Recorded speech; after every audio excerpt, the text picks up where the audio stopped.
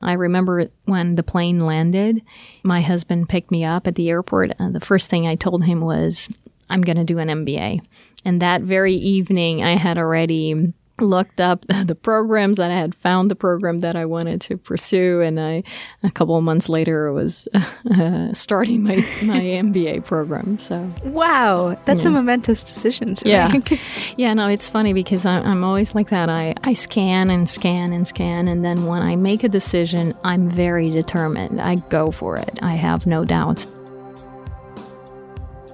Welcome to Health Tech. On this episode, we are wrapping up our second season with something a bit different, a conversation with Claudia Mitchell. Claudia is a geneticist and an award-winning entrepreneur. She works in one of the most cutting-edge areas of medicine, and she made her company, Universal Cells, into one of the biggest startup success stories in Pacific Northwest biotech.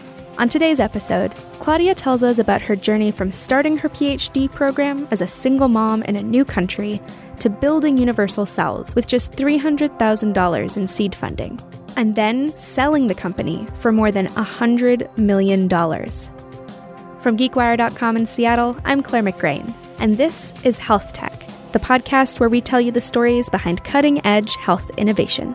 Stay with us. Support for Health Tech comes from Seattle Children's, whose pioneering research institute is not only changing medicine, but creating life-saving therapies for pediatric diseases such as cancer, type 1 diabetes, sickle cell anemia, and many more. Seattle Children's. Hope. Care. Cure. Before I jump into my conversation with Claudia, I'd like to tell you a bit about her background. She was born and raised in Rio de Janeiro in Brazil. She moved to Denmark to live and study for several years before starting her PhD program in yet another new country, France. She now lives and works in Seattle, and she was recognized as the 2018 EY Entrepreneur of the Year for Pacific Northwest Life Sciences. I want to ask you about a moment in your life that I think was interesting to me because it spoke a lot about you, and that's when you arrived in Paris to start your PhD program with a 4-month-old baby in tow. Tell me about that experience. Yeah, that's definitely a life-changing and life-building experience because it was definitely the toughest thing I've done in my life. I learned a lot. People say that it's tough to be a single mom, and people say that it's tough to go through a PhD program. I did both in a new country for me at the time. After having done that, I feel like I could, do anything else and succeed. So that was I was only 25, and that was a great, tough experience that shaped me for the rest of my life. Why did you decide to go to Paris, as you said, a new country where you didn't have family, I assume? Yeah, I didn't have anyone. It was because the lab there interested me very much. It's the work that they were doing, and I was passionate about that. And it was the right decision in terms of career. It was a great scientific experience, and I had a very successful PhD thesis. My thesis project was to study how to repopulate livers with genetically modified liver cells to cure liver diseases. So that was the aim of my PhD thesis. But it was tough. Yeah. But it was also a great life experience. So after you had completed your PhD, what did you do next? I came to the University of Washington to do my postdoc.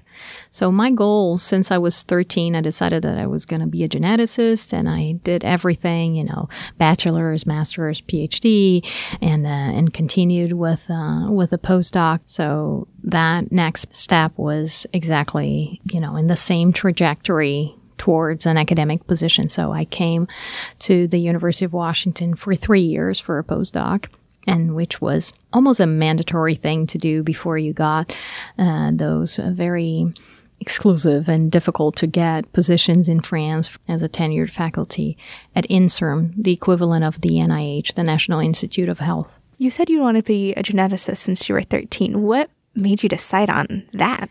That's funny because I read a lot at the time, but I'm really not convinced that I knew what genetics was at the time. I thought I had an idea, and that sounded very, very interesting, and I really liked the idea of genetics and evolution and how genes shaped you, and I wanted to study it more.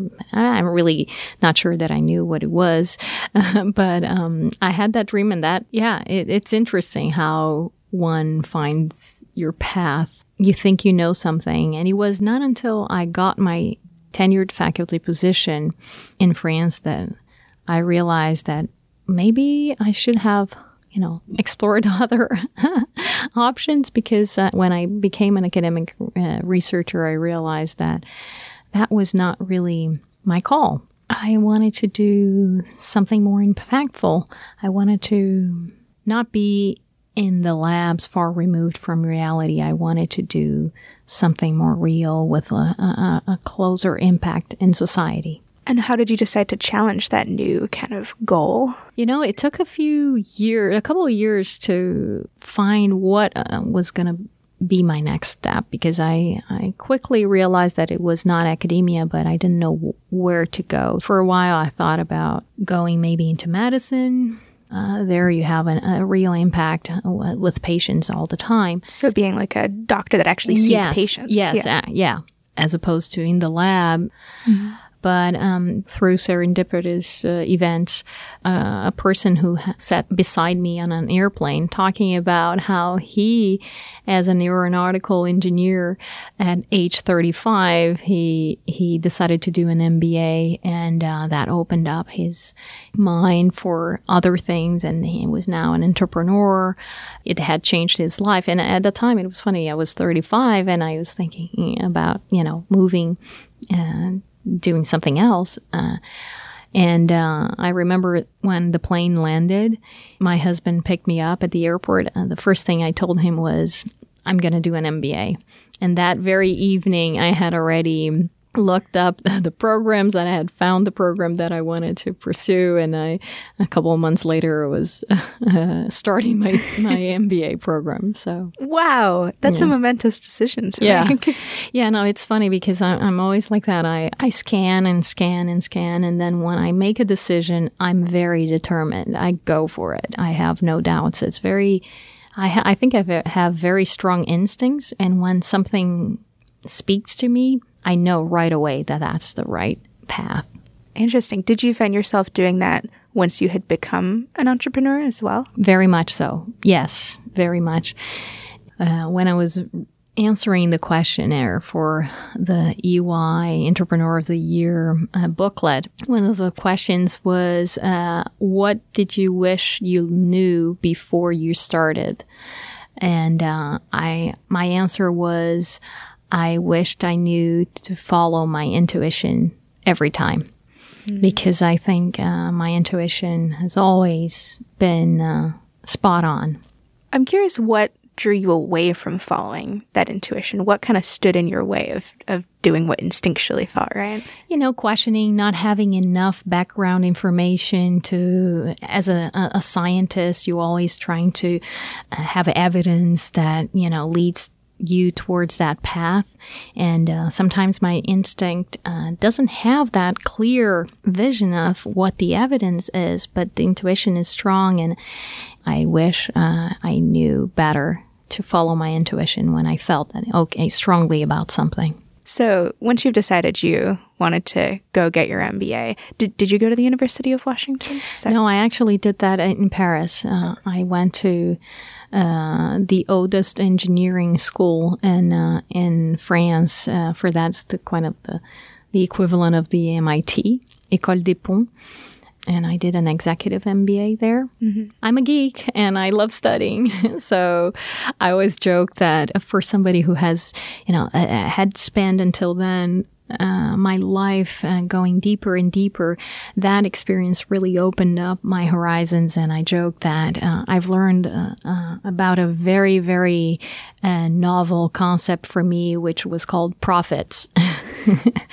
Because for an academic researcher, that is really another, world. And so it was very, very positive experience for me, not only educational experience, but also the contact with other people from other industries and other backgrounds. Very enriching. While we're on the topic, one of the things that I think is so interesting about your journey is that you moved so quickly from a very structured institution, academia, and moved into startup world and founded this startup. And I think that's something that's very difficult for people moving from academia, as many health researchers are in academia, biostatisticians, like anything you could think of, academia to a startup, or a healthcare system even to a startup. I'm curious what advice you would give other people who are trying to make that jump. Well, it's not for everybody. I agree with you. It's two different mentalities. So you have to search your soul and see if you have that kind of temperament and personality to want that kind of role, be in a startup, because academia, the pace is slow. It's all very known. For example, I was coming from a tenured position, so I knew everything, how my career would evolve, and it was very predictable. And a startup is the whole opposite. It's very unpredictable, lots of risks, but lots of rewards too. It really spoke to me. So it was during my MBA that I realized that I had that entrepreneurial gene, and you have to have that determination, that resilience in order to be at a startup, especially a founder of a startup. It was really a perfect thing for me. I'm very passionate, very determined, very resilient. So that spoke to me. But I understand that those are the same characteristics that didn't make me well suited for academia. After the break, Claudia and I will talk about how she went from the research lab to leading an award-winning company. Plus, she'll explain the game-changing potential of universal stem cell technology. That's coming up next on Health Tech.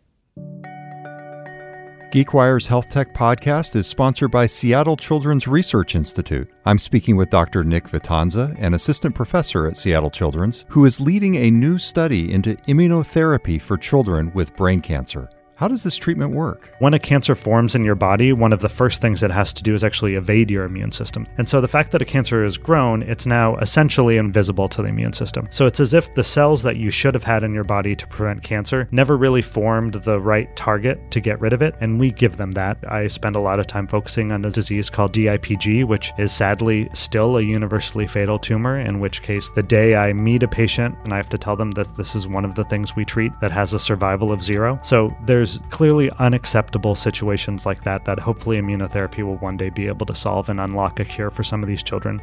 Nick Vitanza is an assistant professor at Seattle Children's Research Institute. Learn more at seattlechildrens.org. Welcome back to Health Tech. When we left, Claudia was in the middle of her MBA program, and as part of that program, she partnered with a friend in Seattle to co-found her first startup. She moved her family back to the U.S. and worked to build this company through the 2008 recession. After a few years, the startup decided to take a new direction, and she started managing the research division of a nonprofit. But in her own words, the term serial entrepreneur is really redundant. She was soon looking for her next startup, and that's when she met David Russell, a geneticist at the University of Washington. He had developed a new way to modify stem cells so they're universally compatible. In other words, stem cells from one person that could be used in medicines taken by anybody else. David was looking for an entrepreneur to turn his discovery into a business, and Claudia was looking for a discovery that she could build her next startup on. So they teamed up and co-founded Universal Cells. So for people who aren't familiar, what exactly are stem cells and what are they used for? So stem cells are cells that have the potential to become more specialized cells. They're the precursors of the more specialized cells in the body, because your body has different cells that fulfill different functions. Your brain cells are different from your liver cells, from your heart cells. So the stem cells can become something more specialized. They are more primitive precursor cells. And when I talk about a pluripotent stem cell, means that it's a stem cell that can become anything in your body. Because there are some stem cells that are more specialized. There are some stem cells in the brain, for example, that they will only give brain cells. A pluripotent stem cell can really become anything in your body. And there are mainly two types of pluripotent stem cells. What we call induced pluripotent stem cell, which is an adult cell. We put some factors into those cells to make them believe that they are embryonic stem cells. They are reprogrammed to think, quote unquote, they are embryonic stem cells. Or you can use true embryonic stem cells that have the potential to become anything in your body. And what we do, specifically at Universal Cells, is that we take those pluripotent stem cells and we manipulate their genome using gene editing tools to make their DNA different in a way that they don't have the surface markers that show that they are foreign when they're put in another person's body. So they kind of have an invisibility cloak around them where they are not recognized by the patient's or the recipient immune system as being foreign. So they're invisible to other people's immune system. Mm-hmm. Again, for people who aren't familiar, why is that a big deal? That's a great question. It is a big deal because when you're trying to make therapies, if you're having to take a cell from each patient, then to manipulate them in the lab and then put back, that costs a lot of money. It's very complex. You have to do that for each individual patient. And it's not always predictable because each cell from each person will be a little bit different. So you can't always predict how viable they will be.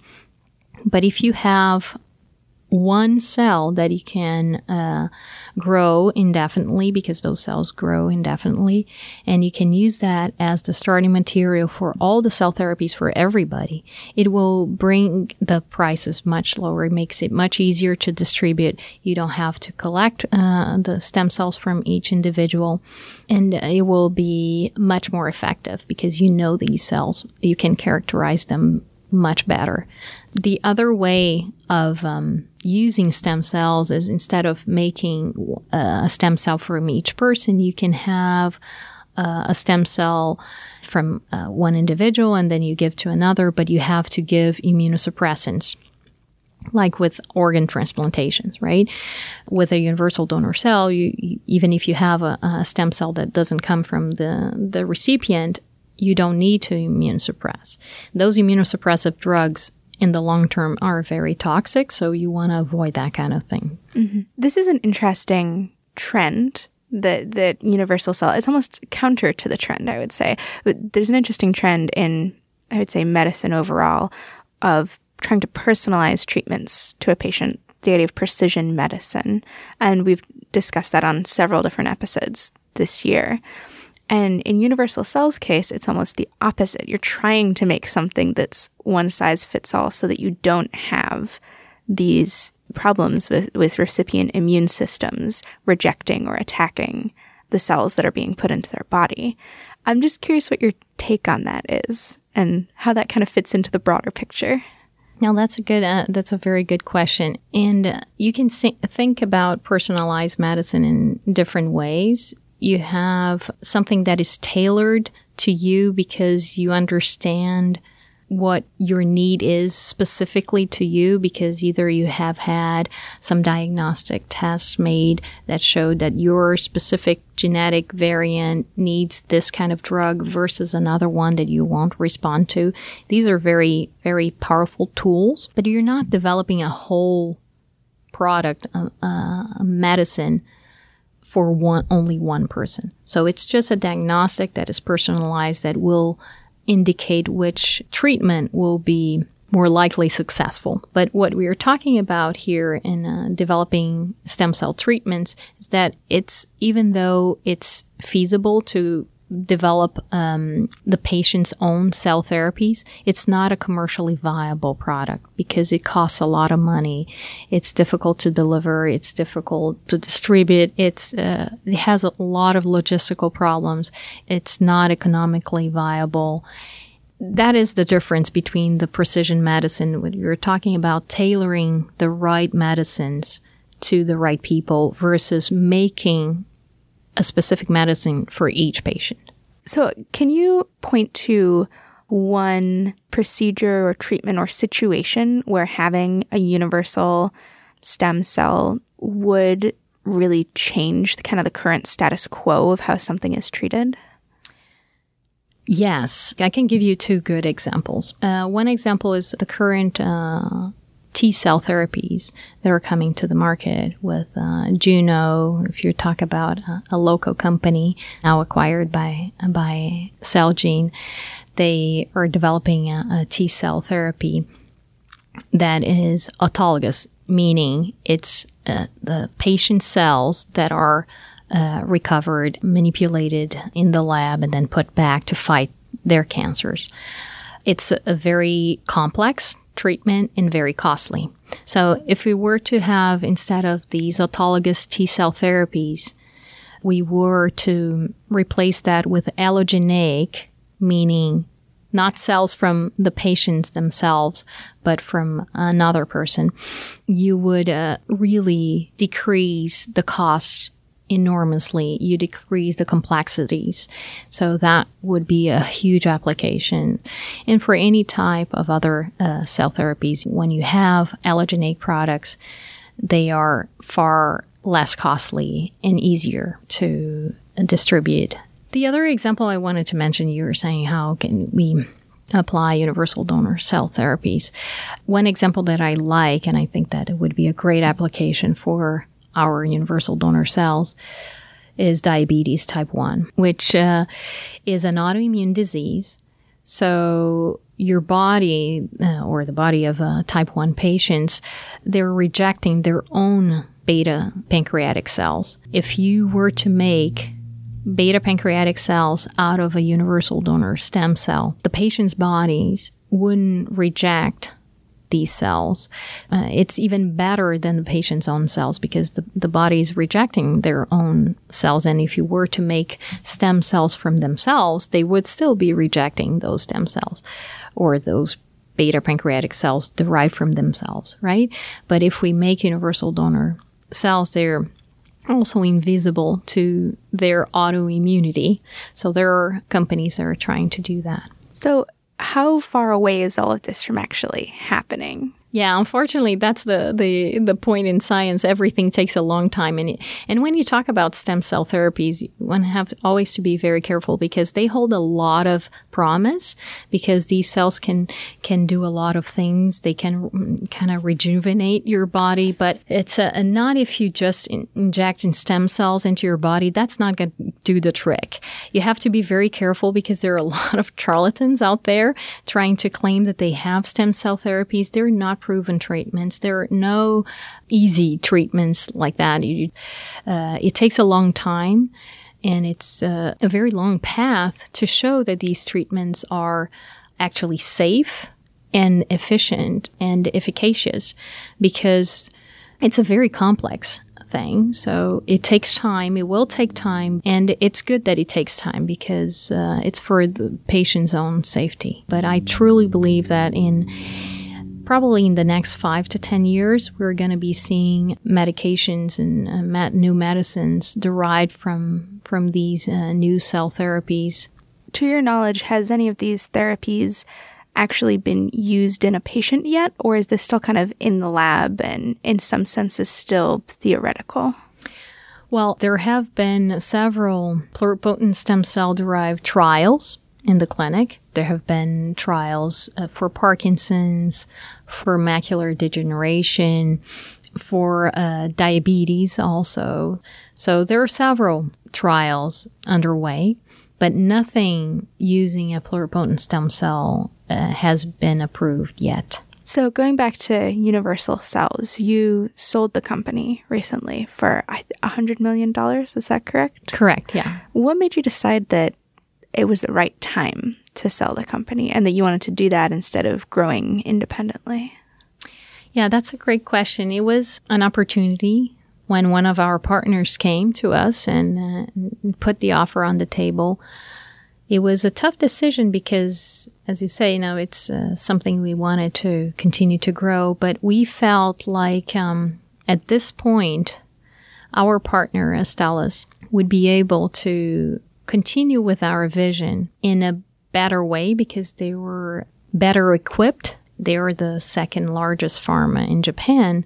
So they have the funds necessary to pursue our vision in a way that it would be much harder if you had to do it or either organically or through venture capital funding. So we felt that it was the right timing for the acquisition because they would be able to take the baton and run with it and continue to fulfill our vision. Mm-hmm. And you're still with the company right now. Are you planning on kind of continuing and staying there really long term, or would you like to get back into the entrepreneurship world at some point?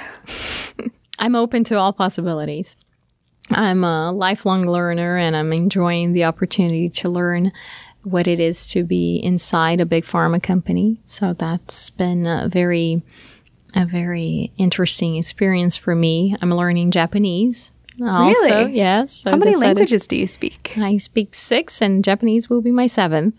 Wow. Can you give them to me real fast? Yeah. So English, French, Portuguese, Spanish, Danish, German, and now Japanese. So you could open a language school if you wanted to leave Astellas. Yeah, as a hobby, yes. Or again, conversational language school because I love to talk. Speaking of languages and that side of your life, so you mentioned you have a husband, you have children. How many children do you have? I have 2 kids, a 21-year-old daughter and a 13-year-old son. Mm-hmm. What do they think of all of this moving around and you saving the world? So my daughter, she moved with me to Paris, so I think it was the biggest gift to her that I could ever have given, and a life lesson to her was to never give up. She has seen all the stages and how hard it has been, and she's lived through all the difficulties with me. And I remember the day of, when the payment from the acquisition arrived in my bank account, the moment I thought of was a moment in Paris, coming back home with her in a stroller and looking through the glass of a bakery and saying, well, am I going to buy a baguette? And said, no, I don't have money for the baguette. I'm going to save for the diapers. That was, it's been a long journey. Having shown her to pursue your dreams, and that is very, very strong. And she is a musician, so it's a tough career. So that's a very good lesson for her. She's a music composer, and she composes for film. So it's not going to be an easy path, but if she can take that lesson and run with it and say, okay, this is my passion, I want to go after it. And so I think that that's the biggest gift I could give to her. Like mother, like daughter, she's going to go do something very difficult. Yeah, no, it's very funny because when the company was acquired, she called and she said, oh, Mom, I'm so happy for you. And I'm also so happy that I'm not a scientist because you just put the bar very high. She chose something very different. Very different. One other question I had. Do you still have a connection to Brazil? Do you go back there?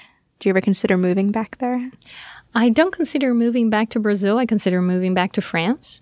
It's funny, but I feel myself more French than Brazilian at this point. Yeah, I have the triple citizenship, actually. I'm French, Brazilian, American now. got a lot of lists in Yes, your life. I do. I like to check boxes. But I do think about going back to France. But I do go to Brazil once in a while. And the past year and a half, I've been going back to Brazil way more than I wanted because I've had both my parents who passed away.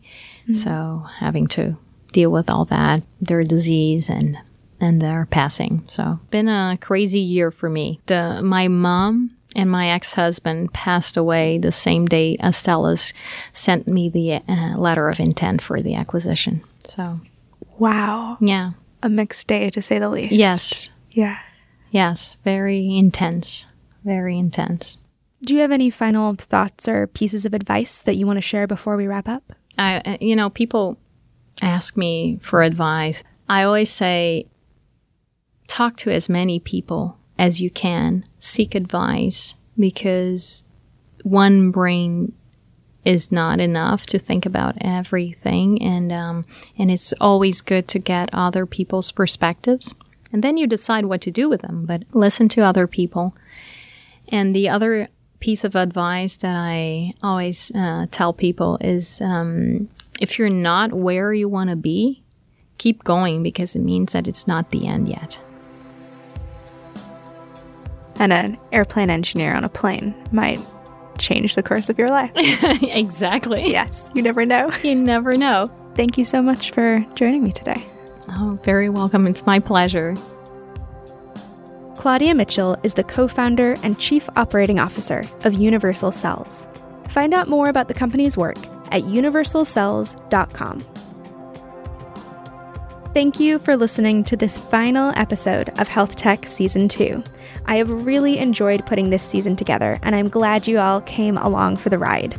We're already working on plans for a Season 3, so keep an eye on that podcast feed, and follow me at Claire McGrain on Twitter to get the latest news on all of our podcasts.